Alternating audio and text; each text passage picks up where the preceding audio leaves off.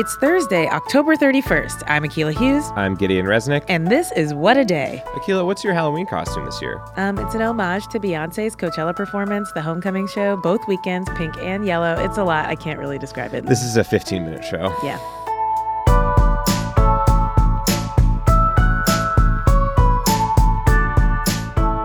On today's show, the day ahead in impeachment news, why a group of writers for the sports news site Deadspin are resigning, and then the headlines. Later today, the House will vote to formalize the rules around the impeachment inquiry. It's the first official vote on the matter. We're also expecting testimony from Tim Morrison, a national security aide who's the second White House official to answer questions from Congress on the Trump-Ukraine scandal.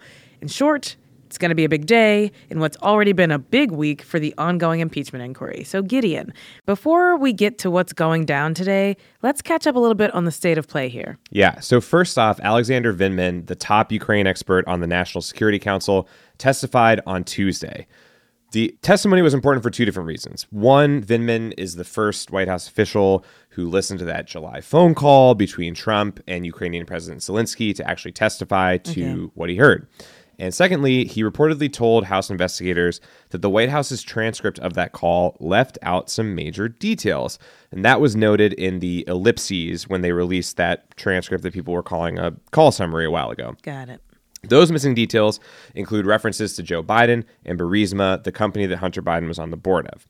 Now, the important thing here is that Vindman didn't say that he knew of any motive as to why the details were removed, didn't go that far, but he did say that he tried unsuccessfully to make sure that those words were added back in, like finishing somebody's homework. This is important because it suggests that the White House may have tried to shield or cover up some of the details of this call after it had happened. Yeah, it sounds pretty shady. Yeah. The whistleblower complaint that started this whole saga also said that the White House moved that transcript into a secure server in order to make it accessible to fewer people. Again, just more and more little pieces of evidence that they knew something may have been amiss after the phone call happened. And Wednesday night, reporting from the Washington Post indicated that a White House lawyer was the one who had moved it after Vindman raised concerns about the contents of the call. So the testimony from Vindman, on top of all of the other explosive testimonies from other officials, has House Democrats feeling pretty strong about the inquiry. And so today, they're getting ready to vote on it for the first time. What's this vote mean? It's the first time that the House as a whole is going to really assess, are they for or are they against the impeachment inquiry? That means we're anticipating that almost all Democrats are going to vote yes. I think there are some on the margins who are in more moderate districts that, might try to save themselves a little bit going into re-election next year, and they might not. But most importantly, too, after the vote happens, the resolution is going to lay out two separate phases of where we can anticipate that this goes from here. The first would be that the Intelligence Committee is going to start taking some public testimony with public hearings beginning as early as the week of November 11th. Oh, that sounds really interesting. I'm excited. Yeah, it's gonna kind of connect the dots for people. Yeah. You're going to get to turn on the TV potentially, and you can see these people that are referenced in all of these articles potentially sitting in front of a committee and answering questions. Yeah, it should make our job easier. Yeah. I will no longer have to read. I learned visually. Thank you, Adam Schiff. Then that committee is going to take all of its findings, all of its transcripts, all the other evidence that they can get, and give it over to the Judiciary Committee, which leads us into phase 2 of what they're laying out. The Judiciary Committee is then going to consider at some point whether they would recommend articles of impeachment and what specifically those articles would be. Now, throughout this process, as we have begun to understand, Trump's legal team is going to be able to participate. They're giving them that opportunity. So that means cross-examination of witnesses and the ability to mount a defense of the president. However, Trump's lawyers are going to be blocked, according to the committee chairs, if Trump himself keeps trying to put roadblocks in front of this. If he keeps saying, hey, don't comply with the subpoena. Hey, don't go, testify to this committee. Yeah, I mean, that sounds like it's going to get pretty spicy. But even before then, there's a big testimony on the docket today. Tim Morrison, the senior National Security Council official handling Russian affairs, will testify behind closed doors. What can we expect from him? Yeah, so Tim Morrison is seen as a key witness in all of this because he would be the second White House official to testify who was on that infamous Trump-Zelensky call. And on Wednesday, before he's even set to go in, Morrison reportedly decided to resign. So he'll basically just be able to say whatever he wants. Yeah, He's off the hook. Presumably it's, Morrison Unchained, uncut. According to some testimony from another witness last week as well, Morrison alerted lawyers at the White House's National Security Council about the alleged pressure from Trump on Ukraine. So now when Morrison shows up, Democrats are going to be asking him about that. They're going to try to corroborate the other stuff that they had heard from other witnesses to see if that was true, what Morrison's impression of it was, all that stuff. So getting his testimony is an important step for them because it adds that additional firsthand account of everything that's gone on here. Got it. Secondly, House investigators are going after an even bigger fish with an even bigger mustache, John Bolton, the former national security advisor. So if in the coming weeks testimony is going public and House investigators are starting to stack up more and more people closer and closer to the president, the Democrats' case on all of this could be getting a lot stronger. That's what we're going to be keeping a lookout for in the coming days and weeks.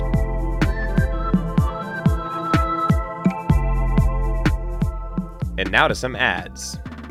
All right, so today's sponsor is Babbel. Gideon, do you know any phrases in another language? I like some. The only thing I ever think of is the cheese omelet thing from Dexter's Lab, where he's like, omelette du fromage, because I'm a child and I have a child brain.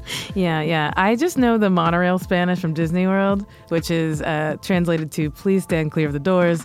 Por favor, manténgase alejado de las puertas." And it really, thank you. It sounds exactly like the monorail.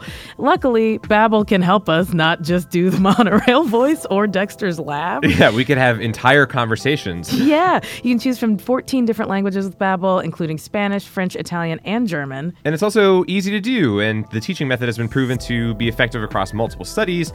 Lessons are only 10 to 15 minutes, easy, quick. All right, well, you can try Babbel, the #1 selling language learning app in the world, for free. Just go to Babbel.com or download the app today. That's Babbel, Babbel.com, or download the app to try for free. Babbel, speak a new language with confidence. You know what I like to get at Nordstrom Rack? Tell me. Okay, so I got a wallet from there. Their wallets are really great, high quality, but like hella discounted. Okay. And jewelry. I'm wearing a necklace that I got from Nordstrom Rack, and people compliment me on it all the time. I need to go there for a wallet thing because mine is getting like Costanza size, and it's the like leather is sort of shredding on the outside because it's stuffed with too much stuff. Well, there you go. So if I go, I'm hopefully going to be able to save 70% on designer brands for the wallet that I'm looking for. Very cool. I heard that they have extended holiday returns too. So early gift shoppers can purchase gifts without having to worry about the normal 45-day return policy. Purchases made between the end of October and the middle of December can be returned to any Rack store or by mail up to the end of January. Sweet. And if I get tons of wallets, the free shipping that they have now is on orders over $100. So you gonna hit that. Yeah, definitely. All right. Well, enter code CROOKED at checkout to take 10% off your order of $50 or more. Tell them we sent you. One-time use per customer. Online purchases only. Nordstrom Rack. It's where it's at. What a Day is brought to you by Fast Growing Trees. Fast Growing Trees is the biggest online nursery in the U.S., with more than 10,000 different kinds of plants and over 2 million happy customers. They have everything you could possibly want, like fruit trees, palm trees, evergreens, houseplants, and so much more. Plus, Fast Growing Trees makes it easy to order online, and your plants are shipped directly to your door in 1 to 2 days. And along with their 30-day Alive and Thrive guarantee, they offer free plant consultation forever. We love Fast Growing Trees here. I keep telling you that the mini plants that I've gotten from these folks are yet hanging on. And that's not because I have a green thumb, okay? This spring, Fast Growing Trees, they have the best deals online, up to half off on select plants and other deals. And listeners to our show get an additional 15% off their first purchase when using the code WAD at checkout. That's an additional 15% off at fastgrowingtrees.com using the code WAD at checkout. Fastgrowingtrees.com, code WAD. Offer is valid for a limited time. Terms and conditions may apply. And now back to the show.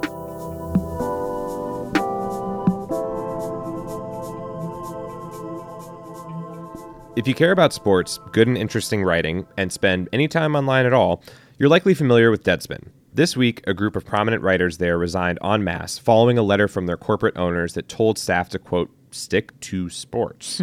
The edict came after staffers posted an article on the site lamenting a recent decision by management to allow for sound-on autoplay ads that ruin user experience, according to staffers and readers and every person I've talked to that's alive. Staffers also invited readers to email management to voice their displeasure. Yeah, those ads are so annoying. Like, you can never find the tab, and it just makes me want to murder. Yeah, it's just constant noise while you're digging around on the internet. Digging is what you do on the internet. Yeah. Deadspin is part of the former Gawker family, along with sites like Jezebel and Gizmodo. It's gone through several different owners. The current owners are a private equity firm called Great Hill Partners, who bought Deadspin and those partner sites earlier this year and formed a management company called GO Media.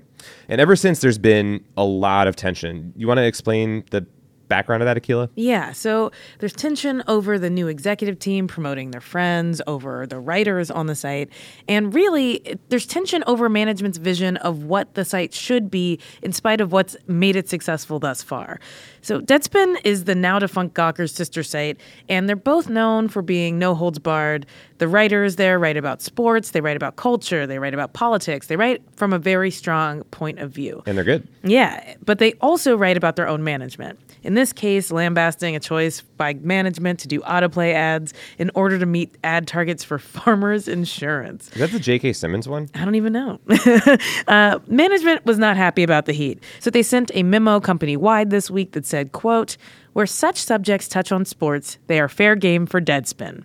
Where they do not, they are not. We have plenty of other sites that write about politics, pop culture, the arts, and the rest, and they're the appropriate place for such work." It's crazy, too, because I was reading, I think the Times or somebody else reported it, that the Concourse, which is the non-sports part of Deadspin, those posts on there averaged twice as many views as other Deadspin posts and made up only about 1 of every 50 Deadspin posts. Yeah, so what are they so mad about? Yeah, if you're making a capitalistic argument about this, that falls flat on its face. Deadspin writers were obviously not happy about all this. They started lighting up the internet and the site with a bunch of non-sports related content tagged "Stick to Sports." Afterwards, management fired Deadspin's top editor, Barry Pachetsky, who had been at the company for a decade. And now we have several other top writers, including one who wrote a great investigative piece about management, all stepping down in protest. Want to go through some of the statements of the writers? Yeah. So the Gizmodo Media Group Union that represents writers at Deadspin and the network of related sites put out a statement saying, quote, "Stick to sports is and always has been a thinly veiled euphemism for don't speak truth to power." Twitter responses have been hellafire. David Roth, a writer at Deadspin, tweeted, "If I owned a very popular website that I hated, I would simply sell it." Kyle Wagner, a sports writer for the New York Daily News and former editor at Gizmodo and Deadspin, tweeted, "Of all the stupid ways Deadspin could meet its inevitably stupid end, sabotaged by the dumbest man alive because he sucked at selling cut-rate insurance ads is a travesty. Deadspin deserved the chance to sabotage itself on its own terms," end quote. I'll fave. And in response, management apparently shut off comments on Deadspin. They put out this ridiculous statement where they said they were, quote, "excited about Deadspin's future." Ugh, read the room. Yeah, and apparently tried to bury this post from a former editor calling the GO Media CEO Jim Spanfeller a herb. You have Google. It's not up to me. It's not just Deadspin where editorial staff are having to succumb to the whims of new ownership that seemingly just don't care about the sites that they're buying. GO closed up Splinter, its only politics site, earlier this year, literally before a presidential election. Sports Illustrated's new owners gutted their staff to try to create some weird content farm. Akilah, is there any sense of what the fix can be here? I mean, you really hit the nail on the head. Digital media is at a reckoning point. Megan Greenwell, a former editor-in-chief at Deadspin, who's now at Wired, wrote the now infamous essay titled "The Adults in the Room" as her last contribution to the site earlier this year. In it, she details the ways in which billionaire ambition and cost-cutting can destroy the media sites that everyone loves. I spoke to Megan about what's going on at Deadspin and in digital media overall. I asked her if she sees a better way forward. Here's a clip. I have to think there's going to be a turn back, and if Deadspin plays some role in this, like, what greater compliment to the site is there?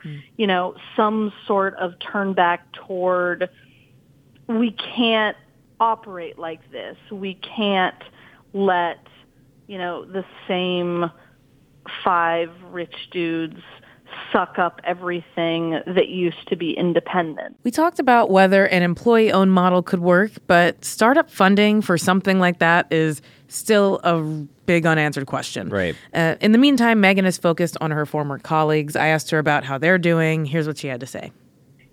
They did a really brave thing, and it was really, really hard. And I think we're all kind of a wreck right now, honestly. And people have been just wildly supportive with tweets and emails and sending us money for our bar tab. If you're a fan of Deadspin, make yourself heard on social media, throw the writers some drink money. If you're a hiring manager, maybe scoop these writers up and give them the space to do the kind of writing we all love them for. And unionize your damn newsroom.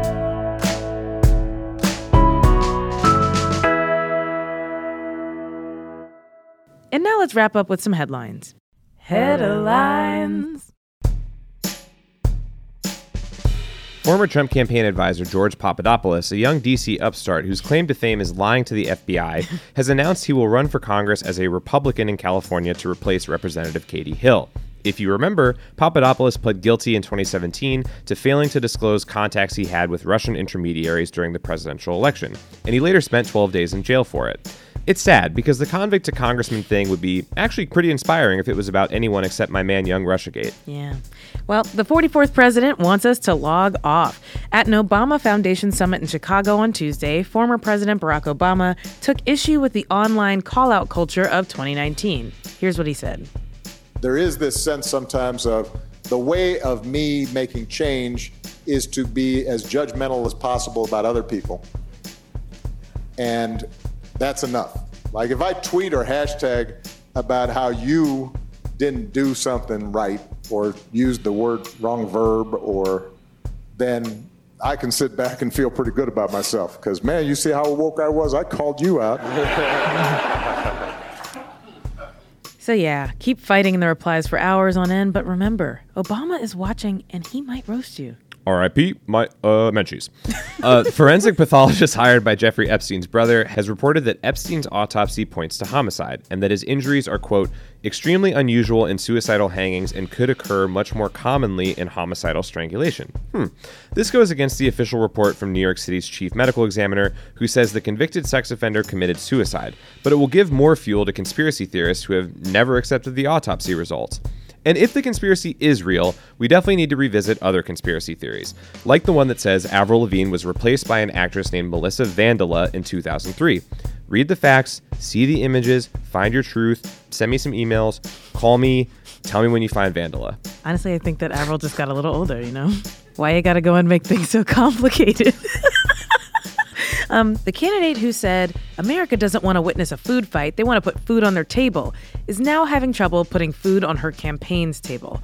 Senator Kamala Harris laid off dozens of aides at her Baltimore HQ on Wednesday, so she has the resources she needs to stay competitive in Iowa. She will continue an aggressive national fundraising campaign to avoid falling further behind. According to the New York Times, Harris spent nearly $1.25 for every dollar she raised in July, August, and September. I will also be moving my staff to Des Moines. Surprise! The Washington Nationals won the World Series in their first ever appearance this Wednesday, beating the Houston Astros by 6-2. That's awesome, but it's no stretch to imagine that they got a big boost thanks to one fateful visit from President Donald Trump.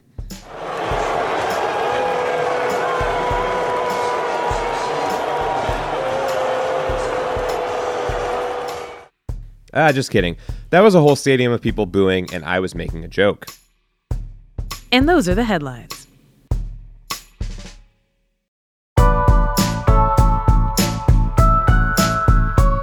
That's all for today. We are new, so if you like the show, make sure you subscribe, give us a rating, leave a review, poke us on Facebook, and tell your friends to listen. By the way, if you are into reading and not just savage burns about Jim Spanfeller like me, What a Day is also a nightly newsletter. Check it out and subscribe at crooked.com/newsletters. I'm Akilah Hughes. I'm Gideon Resnick, and that's how you get the candy.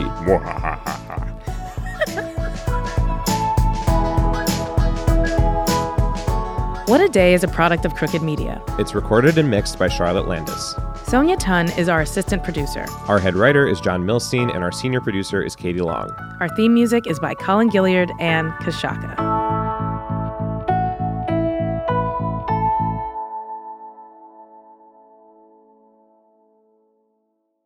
What A Day is brought to you by Books. This Mother's Day, give mom her flowers. She absolutely deserves the best, and that's why you should send her farm fresh flowers from Books. That's short for bouquets. Books has modern designs and unique flowers you can't find anywhere else, and with 20% off, you can send some to mom, your wife, your auntie, even your granny, okay? Anyone who deserves flowers in your life. It doesn't have to be holiday specific. You get flowers, you're getting flowers, everyone's getting flowers. Go to Books.com and use promo code WAD for 25% off. That is BOUQS.com, promo code WAD, Books, promo code WAD. What A Day is brought to you by Ulta Beauty. This AAPI Heritage Month, Ulta Beauty is celebrating the joy of belonging to a community composed of intricate connections, belonging to our past and our future, to the heritage and birthright that is beauty. Ulta Beauty shines a light on the AAPI community, passing the mic to brand founders and creators to tell their stories centered on heritage, joy, and beauty. They carry AAPI-owned and founded brands like Live Tinted, Peach and Lily, Glamnetic, Tree Hut, and more. Shop AAPI-owned and founded brands at Ulta Beauty stores and Ulta.com.